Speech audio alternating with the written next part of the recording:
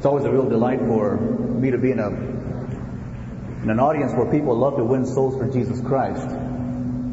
The exciting thing about being a Christian, next to knowing that you're going to heaven, is to know that we can be a part of the ministry of leading people to Jesus Christ. I want to thank all the folks that had a chance to come and be with us in our churches. We have, I think, 4 or 5 different churches there in Monterey Park, East LA, and you folks came down and had a wonderful time. But more than that, we had a wonderful time. We heard wonderful things from all the people that you spoke to. Some have stayed. We've had some stay and are coming faithfully to the church there, ministering, have taken on the challenge of reaching other folks for Jesus Christ, and we are excited about what they're doing there.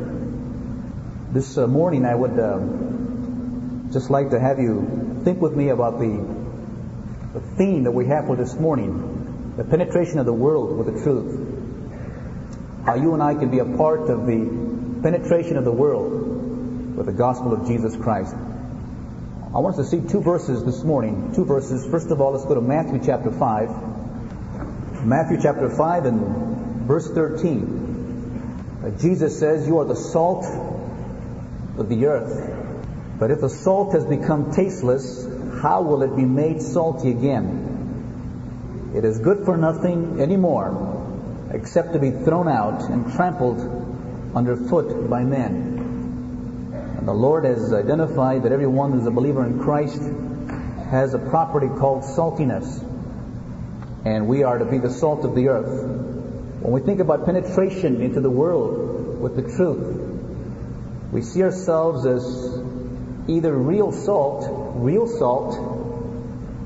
or salt that has become tasteless. And this morning you are one of 2 people. You cannot be anything in between. You're either one of 2 things. You're either salt, or you're salt that has become tasteless. And if you're genuine salt, you're going to have an impact in the world. But if you're salt that has become tasteless, the world will thrash you. The world will trample upon you. The world will stomp on you. The world will treat you in an awful fashion. And coming up here, my prayer was that God would make us real salt. Real salt. I'm a salty person. I like to salt everything that I get. It was a time when I'd salt things before I tasted them. That's how much I love salt. Jesus says we are the salt of the earth. As we move on to Matthew 28,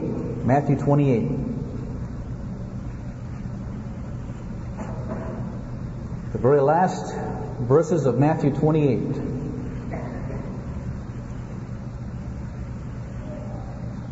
Verses 18, 19, and 20. As people, we are salt. The message we have is found for us in Matthew 28, 18, 19, and 20. Jesus came up and spoke to them, saying, "All authority has been given to me in heaven and on earth. Go therefore and make disciples of all the nations, baptizing them in the name of the Father and of the Son and of the Holy Spirit, teaching them to observe all that I commanded you. And lo, I am with you always, even to the end of the age." I'd like us to focus on these verses here this morning as our meditation, as our challenge. We're the salt of the earth. We're going to penetrate the world. Here's the message. This is the Great Commission. And sometimes as Christians we misunderstand this Great Commission. We think it's for somebody else. This Great Commission is for everybody. For faculty and students alike. For preachers and everyday members of the church. Every Christian has received this Great Commission. It's for all of us. And I would like us just to spend a moment this morning taking this truth and putting it into our lives. And to recognize that if we are going to make an impact in the world for Jesus Christ, we're going to have to fulfill this Great Commission that God has given to us here. There are 4 things that Christ mentions here. 4 distinct thoughts and truths that He mentions in the marching orders for the Christian that I trust that we can take into our lives this morning. First of all is the word go. Go therefore and make disciples.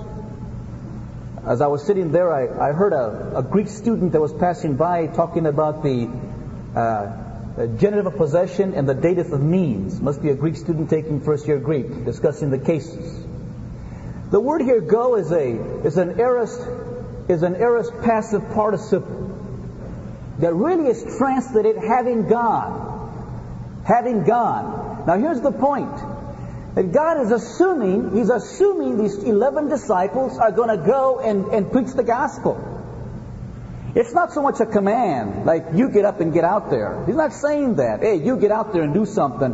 The command is not to go. The command is really to make disciples. The word make disciples is the aorist imperative. That's the command. The command is to make disciples.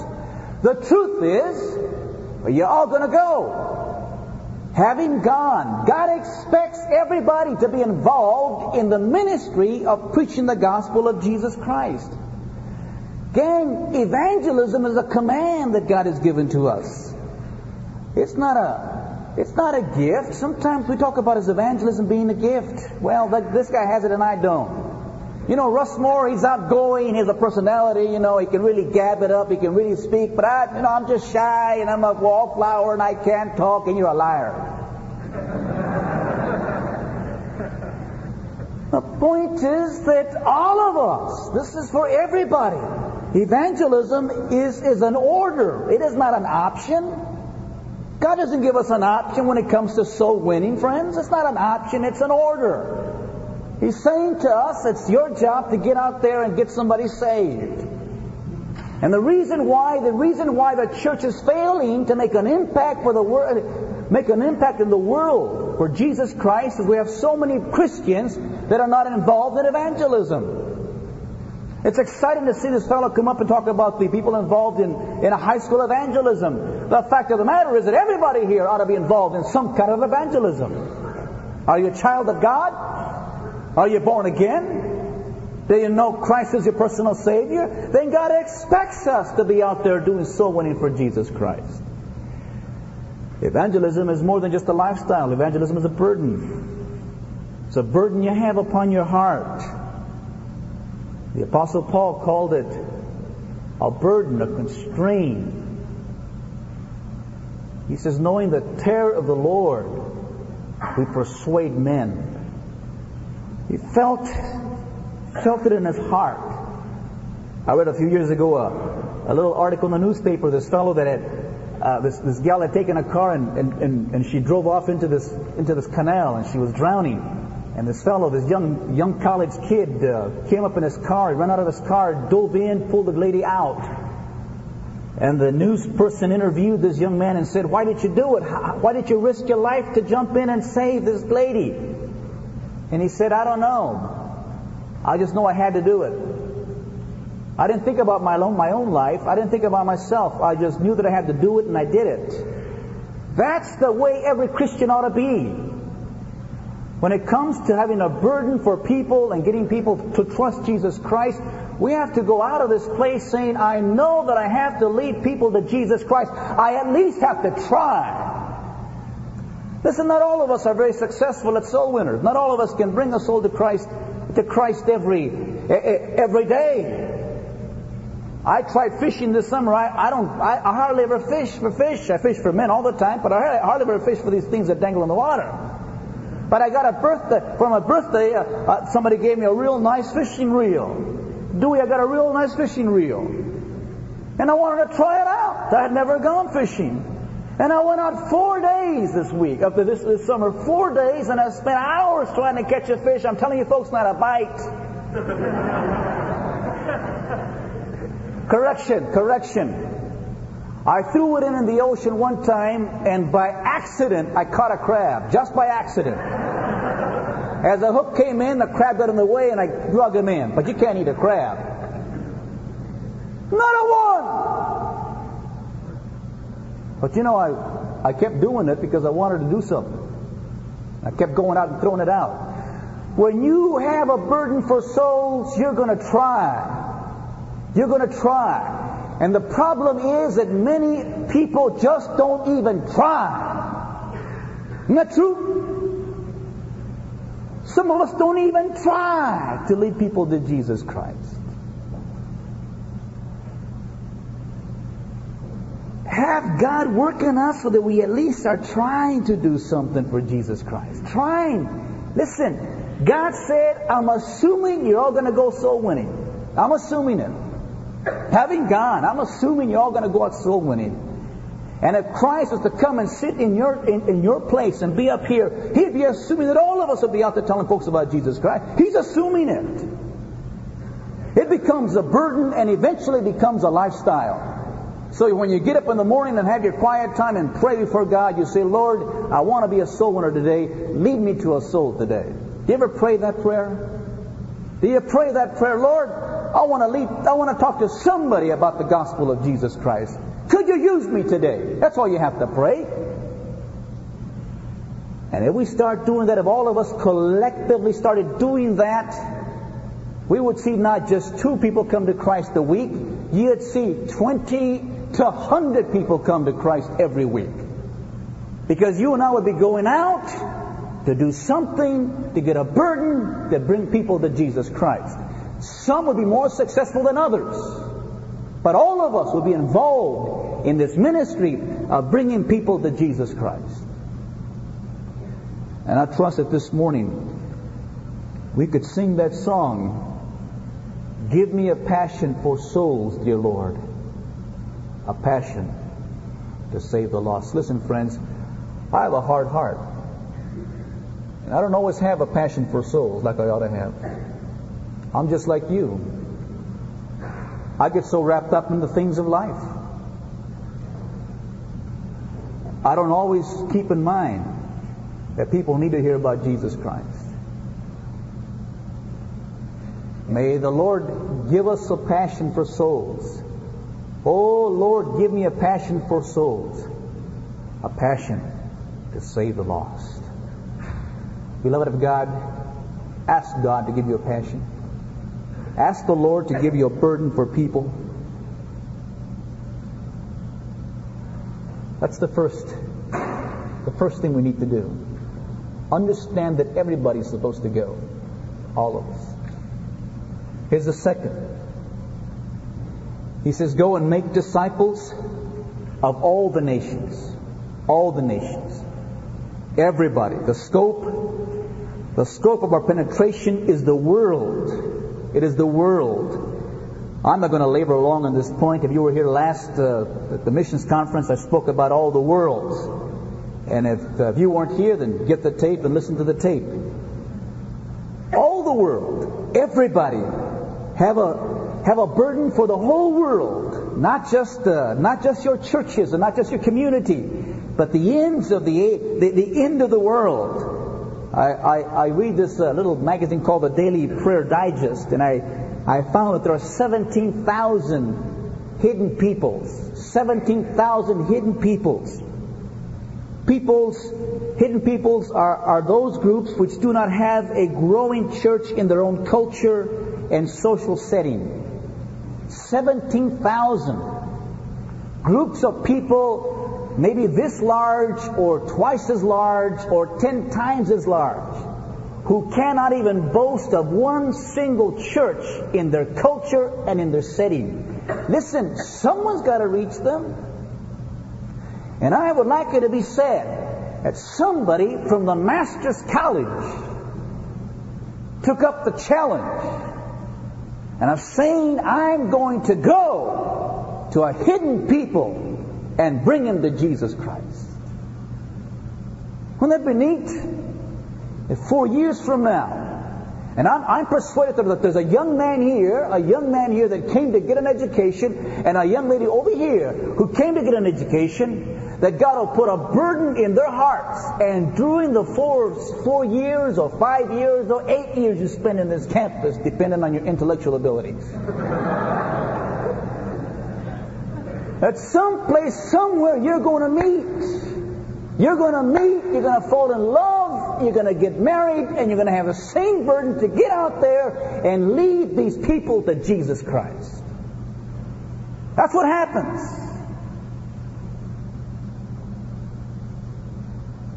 God said, disciple the nations. Disciple the ethnic groups all over the world. And it happens that way. Listen, I have a problem with my eyes. I'm nearsighted. Right now, I don't know who I'm talking to.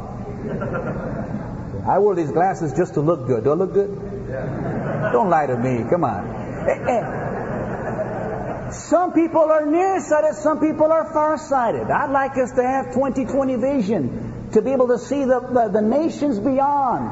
Those out there that need to come to know Jesus Christ as a personal Savior. 17,000 people that don't even know, haven't even heard of the person of Jesus Christ.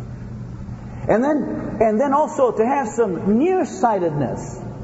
And look around at all the ethnic peoples that God has brought to our land here. I just want to make that statement once again. I'm excited about that. Chinese and Iranians and Arabs and Mexicans and El Salvadorians and Indonesians and all kinds of people. And God says you're going to win them by hook or by crook. And if you don't go, I'll send them to you. And God is sending these people all over the place. And I want us to get excited about these people, the opportunities of getting down and getting these people saved. Listen, the scope is not just to white Anglo-Saxon, I can't even say the word, white Anglo-Saxon Christians.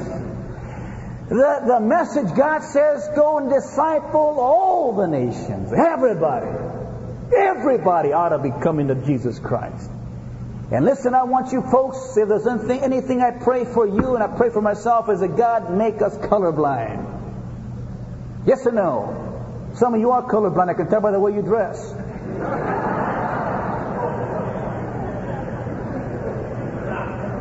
That Jesus make us colorblind. We just look at a soul. Man, I gotta get a soul saved.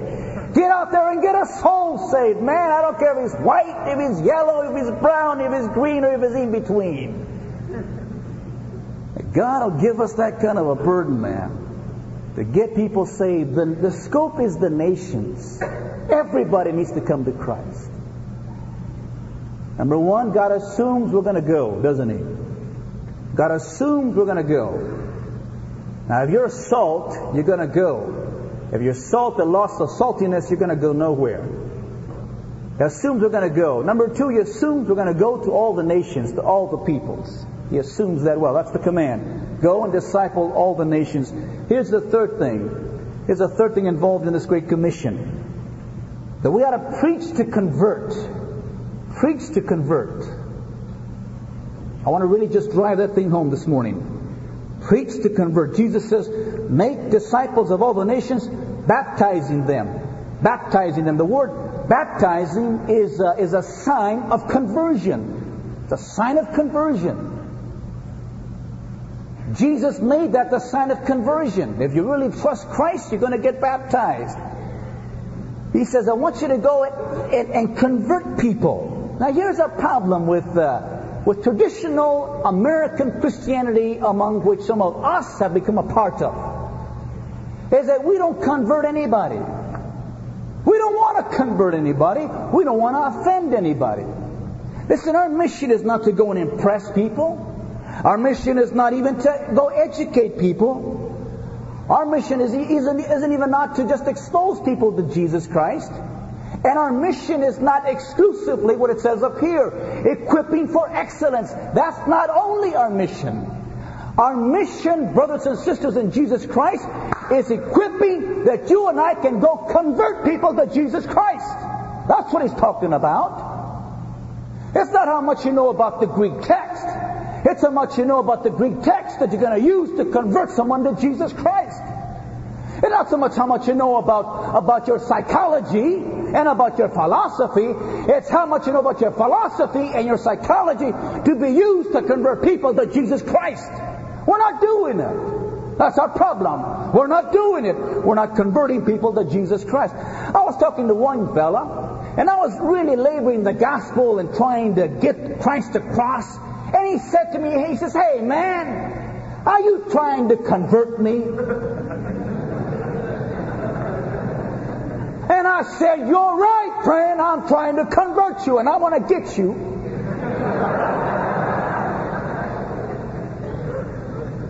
That's it. We don't.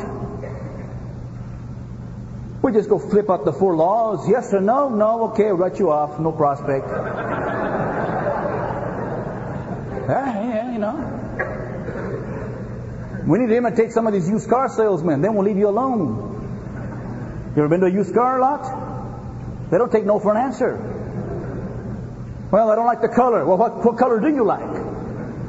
Well, I don't like the style. What style do you like? I was downtown LA one time, and this guy was trying to sell me a watch. You know, he stole the watch, and he says, "You want to buy this watch?" And I very politely said, "No, it's not my style." You know, I knew he had stole. I just didn't want to offend him. I said, "No, it's not my style." He said, "Well, what style would you like?" No, that's what I call a zealous converter. See, our problem, friend, is that we don't preach to convert. Paul, before Agrippa, King Agrippa, man, the guy was laying a gospel on King Agrippa. And the man was against the wall. He said, wait a minute, stop, man. You're almost making me the convert. And Paul says, and you're right. And I wish you were a convert like me, except we're not in chains. Friends, we need to preach a gospel that's going to convert people to Christ. That's going to offend people. We're too status quo. Christians ought not be status quo. We ought to be revolutionary. As some of you folks in here, you're revolutionary. You're antagonistic. You're rabble rousers, but for the wrong reason. For the wrong reason. You're anti-establishment. You're anti-master's college. You're anti-program. You're anti-professor. That's not the kind that God wants. God wants those that are anti-sin, anti-Satan, and for the gospel of Jesus Christ. If you're going to be a rabble rouser, do it for Jesus, man. Don't do it just to make an impression upon the dames or upon the guys. Do it for Jesus Christ. And we need those kind that are going to go out and do some real down-to-earth converting and getting folks and buttonholing them. I don't like to buttonhole people. You better start buttonholing somebody because they're going to hell. Yes or no? Hey, is there a hell or not? Well, let's do something about them. When my sister was drowning, man, and my brother reached down to get her saved, he pulled her out by the hair. She fell in the canal and she was about to drown. He just reached down and grabbed that gal by the hair and pulled her up. And she didn't say, "You pulled my hair." She didn't say that. Be thankful to God she wasn't dead and drowned. And when you get out there and start getting excited about Christ, and when you get offensive, apologize to the folks and say, "Hey, I'm sorry, man, I'm sorry." But when you're dying, when you're burning in hell, I'm going to tell Jesus, man, I tried with this guy. And you'll know that I tried. But all this soft soap and all this mushy Christianity that you won't even swat a fly, that's not going to do it, friend. It's trying to impress people that we are scholarly. Never mind the scholarly stuff. Get a person saved. You can have your PhDs and your THDs and McDLTs. It doesn't matter. It doesn't matter. What I want to know, friend, is how many souls have you brought to Jesus Christ? That's what I want to know. That's what matters. You're sitting up in the top thinking and looking good, but unless you bring a soul to Jesus Christ, it don't mean a thing, friend. You may sit here looking pretty and looking handsome, but if you don't bring a soul to Christ, it don't mean a thing. You may sit on all your classes, but if you don't bring a soul to Christ, friend, it's nothing. What are you waving around? You're waving nothing. I'm for excellence, and I'm for academics, and I'm for all of this, and then some, for you and I to go out and preach the gospel of Jesus Christ and preach to convert. Let's get some baptisms. People in the water. And by the way, it's okay for folks to raise their hands. But that's not where it ends.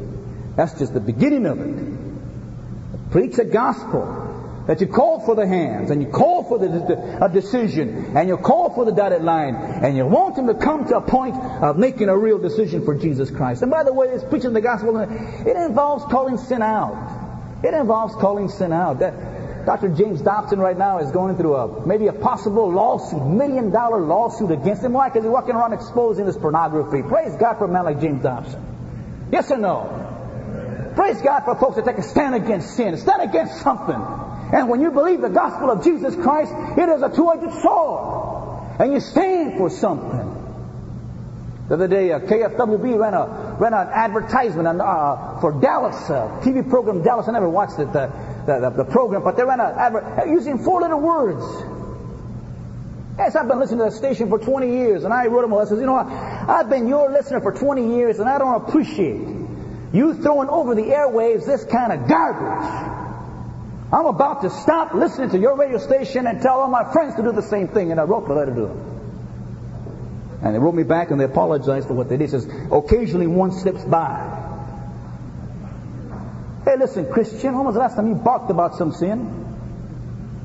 When was the last time you did something about some unrighteous deed up there against pornography, against abortion, against drugs, against these things? That's being a gospel Christian. Taking a stand for Christ, doing something. Joining the ranks of those that are going to preach a gospel that converts. We have so many Christians in America, but the reason being is that we don't have people that do any converting. Let's go out and get people saved and get them baptized and get them converted. Be like the Apostle Paul, and I'm not ashamed of the gospel of Jesus Christ.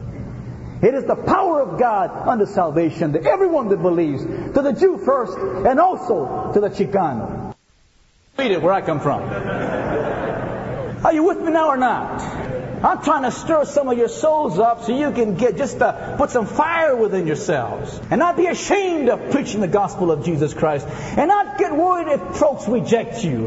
Hey, you're going to get rejected, but you're going to get somebody saved. You're going to get somebody saved, and someone's going to come to Christ, and we are going to be doing some great, awesome penetration for the gospel of Jesus Christ. And I know you have it. There's some of you that are just feisty people. Some of you guys and gals that you have the feisty spirit inside of you. You're the fighter type. You want to go out and do something. And then you get next to some of these deadbeat, half-in, half-out Christians. They don't get excited about anything but television. And they want to, hey, well, don't get so excited, man. Don't get too fanatical. You're embarrassing us. Embarrassing you? You got to be ashamed of yourself. You're embarrassing them. You call yourself a blood-washed Christian. You call yourself a saved person. And you can't even get excited about somebody that came to know Christ or is trying to bring someone to Christ. You ought to be ashamed of yourself. Don't be faulting this half-wit. Maybe you're the half-wit. Because you haven't done a thing to bring a person to Jesus Christ since you've been saved. Isn't that an awesome condemnation of believers? Hey, I'm not getting mad at you.